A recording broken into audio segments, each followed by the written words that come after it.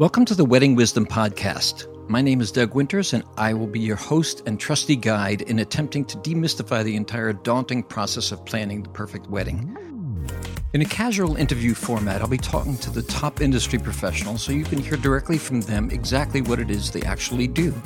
The event coordinators, musicians, florists, dress designers, photographers, and even maitre d's that you'll be trusting to make your wedding an unforgettable experience.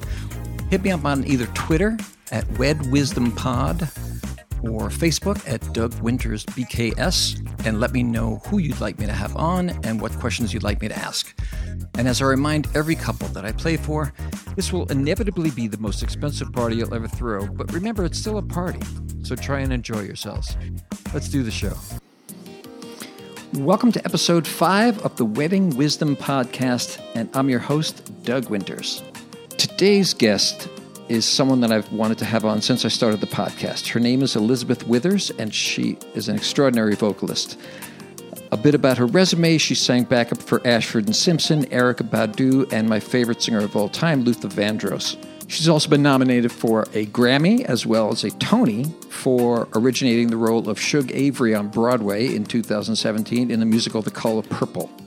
It's the same role that Jennifer Hudson just redid in 2016. But I'm having Liz on today to tell a story of when she came to sit in with our wedding band, Best Kept Secret. Now, the band has already got 3 lead singers, 3 horns, a 4-piece rhythm section, so it's plenty full. So if someone comes by and I ask them to sit in, it's because I know that they're going to add something really special, like if a sax player stops by, or if another singer comes by, and Liz being another singer, and not just another singer, but a terrific singer, I handed her a mic and just threw her into the party. I knew there was no downside to it. Liz knew the other singers knew Liz, and I figured at worst they'll just have some extra fun. What nobody was counting on was that she was about to turn an already successful party into a full-out gospel revival. So here's my friend Liz Withers.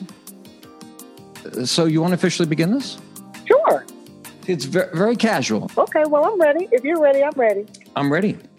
So, Elizabeth Withers. Yes, Elizabeth Withers. What's up, sweetheart? Just working. Doug, we made a cool transition from New York. We were nestled in New Jersey, actually Hoboken for a while. Yeah. Yeah, so I wanted Chelsea, our daughter, was getting older. You know, she was like turning, I think, 7 or something, like 8. And so I was like, I was having a little agita about her taking the train from New Jersey, over to the schools.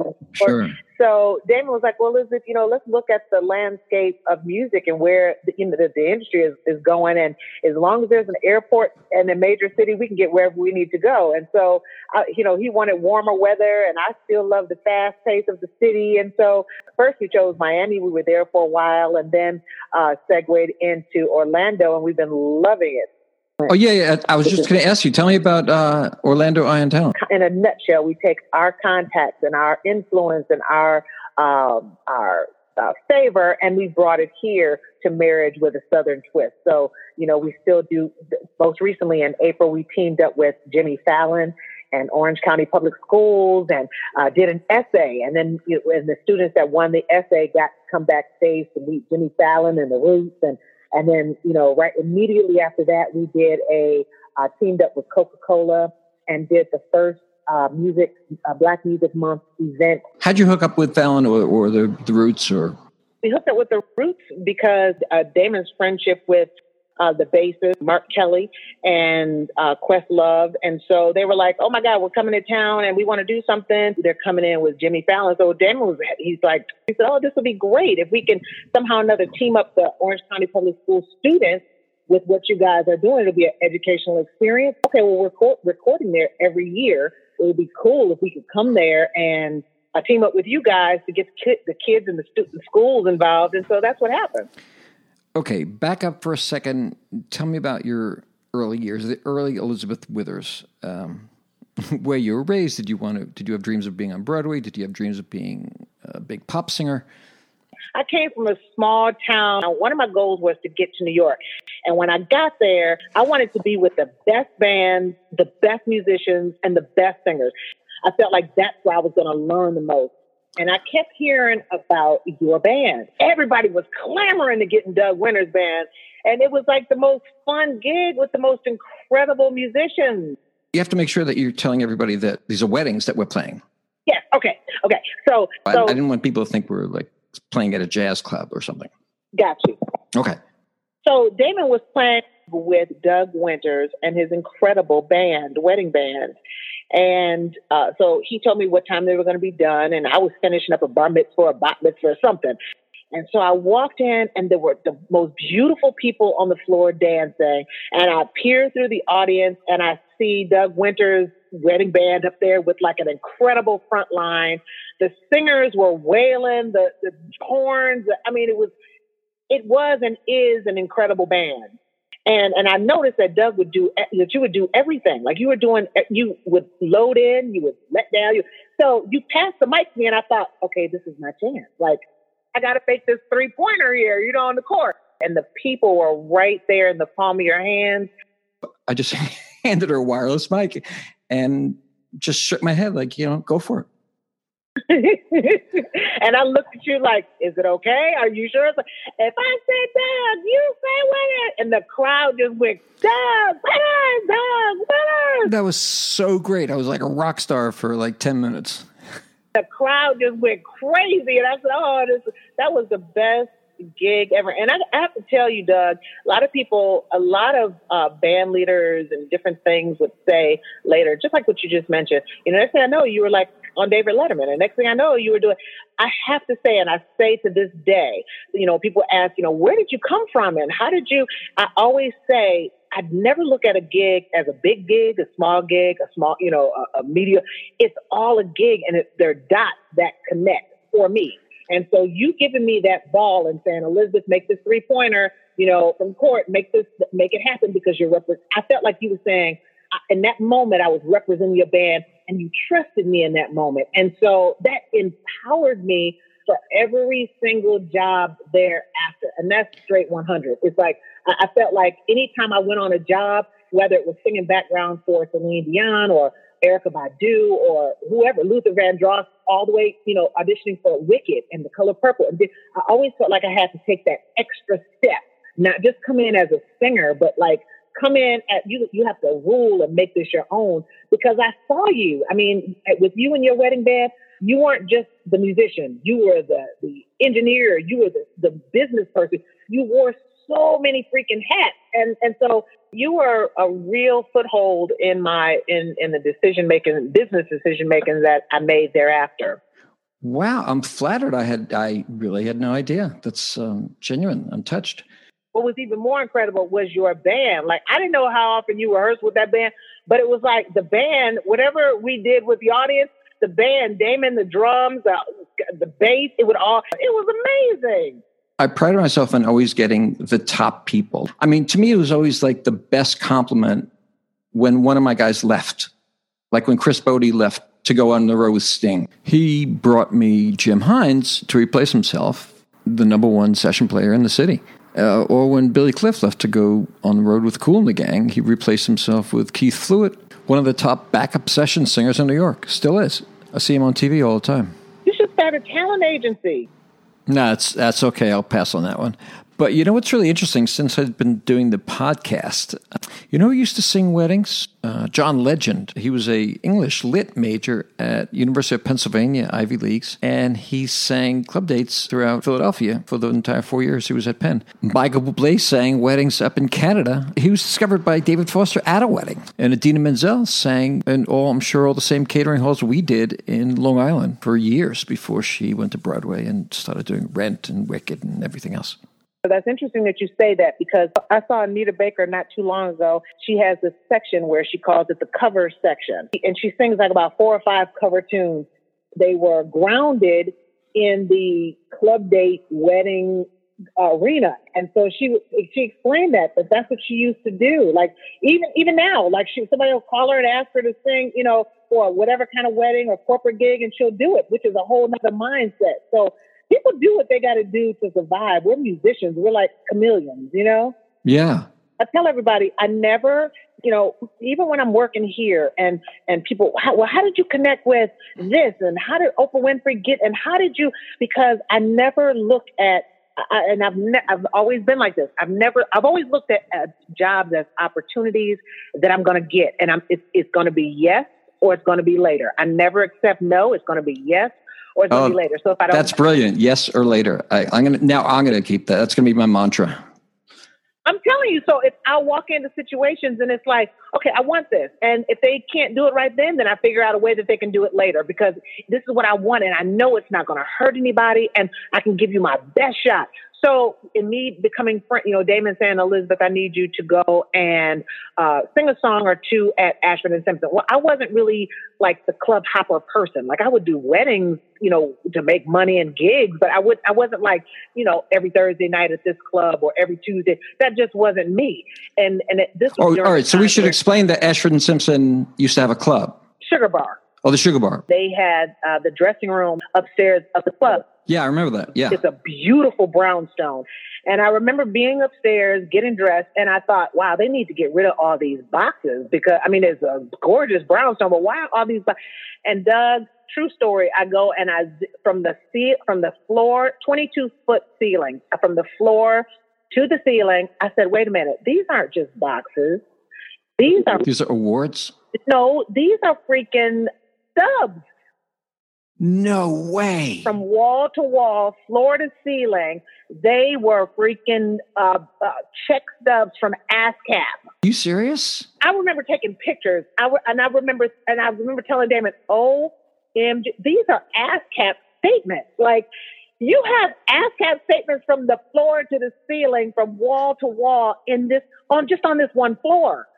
Just on this floor. Oh my God. This woman and Nick and their kids will never, they will never have to work. All right. Talking about never having to work. Let's get to The Color Purple. Because you obviously do not hang out with small timers. Obviously, Oprah is one of the big producers. Ashford and Simpson are involved. And then Allee Willis writes the music. September, In the Stone, Boogie Wonderland, the theme song from Friends. That's crazy. One day I get this call and it was Nick, and he says, hey, Elizabeth, you coming down to the club today? And blah, blah, blah. I said, well, I'm not really sure, Nick. He said, well, I just got a call from Quincy Jones that Oprah Winfrey is looking for someone to play Suge. So I said, well, great. They know, Robin Givens, and they know Jada Pinkett Smith. I'm like, okay, so call them. And so he hangs up the phone, and then he calls back and he says, quote, Elizabeth, no. Quote, you have the it factor. I want you to go in there and I want you to audition. And Valerie and I already talked about it. His exact words, you have the it factor, and I'm not going to tell you everybody else that's auditioning. I just want you to go in there and do Elizabeth. And what was so intimidating was when I went to this audition in Midtown, I walked in and I see these ladies and I thought, there's no way in hell am I going into that room and going to embarrass myself like this. And I get ready to walk out. And it would just so happen Bernie Telsey, the guy that owned the place that we were auditioning, he said, where are you going, Elizabeth? And I was like, oh, well, I have to move my car. No, your time is coming up. That was the only reason why I came back. And long story short, I go in there and I was so nervous. This is the true gospel truth. I was so nervous and so intimidated that these icons were outside the door as I was auditioning inside, that they gave me a side to read. And Doug, I started crying. And so they thought, oh my God, this woman is brilliant. Like, she's in the moment. Oh my God, like, this is our winner here. Like, you were crying because you were so upset, and they thought that you were crying because you were in character. Yeah, like, I'm not going to get this. Like, why am I here? And so I started crying, and they thought, oh my God, she's so true to her emotions. And so they said, well, Elizabeth, can you step outside? And I thought, oh God, I'm done. I am ruined. And I walked outside and I looked up. I never forget. I saw Robin Givens sitting up there like she was rehearsing the Suge part. And so I waited and I'm thinking, no, they're not going to embarrass me like this. And I get ready to walk out again. And the director, Gary, came over to me and he said, Elizabeth. And I said, yeah. And he walked out with Scott Sanders, one of the main producers. Congratulations, you got this part. And I said, oh my God. And I just, I couldn't believe it. I just cried because I'm thinking, all the work, like all the wedding bands, all the late hours, all the sacrifice had just come to a head for me. It's kind of a remarkable story, actually. That's why I said I don't think that there's any small, medium, or large gig. Just like I came into New York and there was a wedding band that I just could not wait to perform with, best kept secret, and then you allowed me to have that opportunity. It was the same as me entering this room, and the creative team was Brenda Russell. And so it's like I had to bring my A game. Elizabeth, that's what everybody's always loved about you. I don't think you have a B game. So how, again, does Oprah fit into this whole project? Oprah is a mega star. She's like a mogul. She is like... she's the queen. I think she's the American version of the queen. She's the American version of a queen. And when I was with Nick and Val at their house, it's just Oprah. It's just Gail. It's just Nick or Quincy Jones. Like, these people are just people, very down to earth. It really is great to know. And it's great to know those people on a peer basis. Yeah. Like, you're starring in the show, so you're doing something that they can't do. She's got a daytime show that 20 million people watch, which is something that you can do, but you're peers. So tell me about Broadway. Tell me about being nominated for a Tony Award. This is some very cool stuff. Doing Broadway is fantastic because it taught and it teaches me diligence. It teaches me discipline, being on time. And, because when you're a musician, sometimes you can go, the gig starts at 8, I'll be there 8:15. But on Broadway, you can't be late. It's a domino effect. You can't be late with your lines on stage because there are cues that the light person takes that the orchestra has to have, that the next actor off stage is waiting for. So it's a whole nother level of discipline, which was awesome as I segued back into my solo career. Yeah, of course. Now your resume reads, Tony Award nominated and Grammy Award nominated, right? Best Supporting Actress, yep, and Grammy nominated. And again, I go back to the fact, when I watch you do your business, I watched it because I saw what Damon brought home. I watched the business side of it quietly as I was singing front line. I watched that. I watched Nick and Val. That has been like a foundation for me. But I'm so glad that they said that that same thing that gave me the confidence to just hand you a microphone. This is a client that we had everyone in the band had just been busting their, tails for 3.5 hours. And you walk in and I said, yeah, just take it.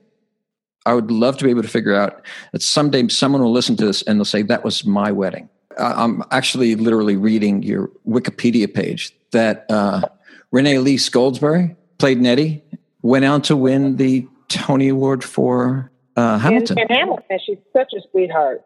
Well, move over, Renee Goldsberry. This is my friend Liz Withers singing Push the Button from the original Broadway cast album of The Color Purple. Now listen, all you red hot lovers, you ought to know what to do. You ought to know what to do. There ain't nothing wrong with nothing. That's right with both of you. That's right with both of you. So when tonight you make your lover cry out like a lion roar, tell the neighbor your new kid had found the cream you're looking for.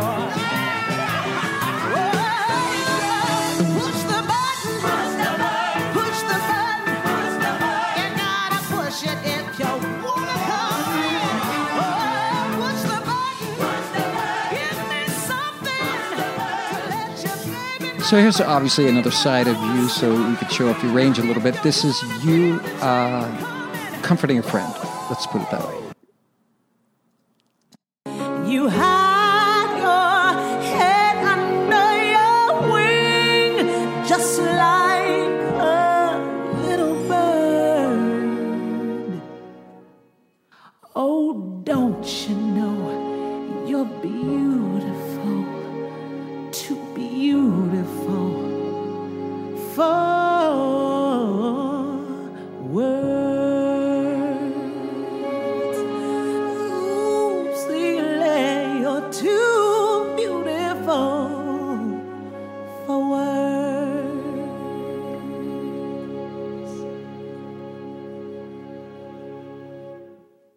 Yeah, Celie was tormented to the point, she lost every ounce of self-confidence. And that's the whoopee part. That's the whoopee part, yes. Okay, and she didn't think she was beautiful. And she was raped by her father and her grandfather. I mean, so many horrible things. Alice Walker did an amazing job on The Color Purple, and nobody really thought that it would make it on Broadway because of the material, because of the subjects. But the closer we got to, actually putting it there, we realized that there's a lot of people that have been through a lot of things. And so the show was embraced.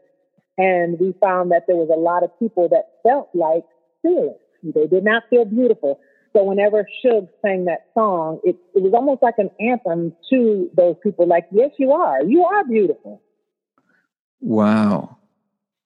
And this was Stephen Bray and Brenda. Stephen, Allie, and Brenda, yes. Wow, that's amazing. Yeah, it's amazing. The whole process of The Color Purple is amazing. And the friendships that you make are amazing. There's beautiful sides to any kind of job that you take. And then there's ugly sides. And they both make you strong, And so, but that experience with The Color Purple and everybody in it was amazing. And then after that first 2 years, 2 years, whatever it was, then they started bringing in other headliners. So they brought in, Fantasia. They brought in Chaka Khan. They brought in BB Warner. So they started doing different things to maintain it on Broadway. I see. So they brought in stars to keep it going. Yeah. Jennifer Hudson did the revival, right? She did the revival. Yeah, she did it last year.